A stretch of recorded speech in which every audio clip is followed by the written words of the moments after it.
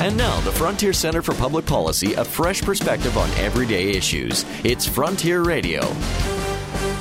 Beginning next year, Manitoba will begin enforcing a province-wide ban on most uses of synthetic weed killers and other commercial pesticides. All private yards and most public green spaces, such as sports fields, will be affected by the ban. More expensive and generally less effective alternative pesticides will still be allowed. The legislation will be costly for municipalities. Steinbach currently spends about $16,000 a year to eliminate weeds in public spaces. Next year, they expect that cost to jump to $200,000. Many are questioning whether the health benefits will really be worth the extra cost.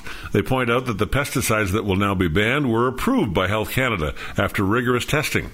The fear is that many will choose not to spray with the more expensive alternatives, and the result will be a flourishing of noxious weeds. Several eastern provinces have already introduced similar pesticide bans, and on more and more sports fields, grass is being replaced by artificial turf. The irony is, industrial-strength chemicals are now needed to disinfect these fields because the fake grass does not naturally cleanse itself. Other Western provinces should consider all the possible harmful consequences of synthetic pesticide bans before following the lead of Manitoba. I'm Roger Curry. Join us again next week for more thoughts on the frontier.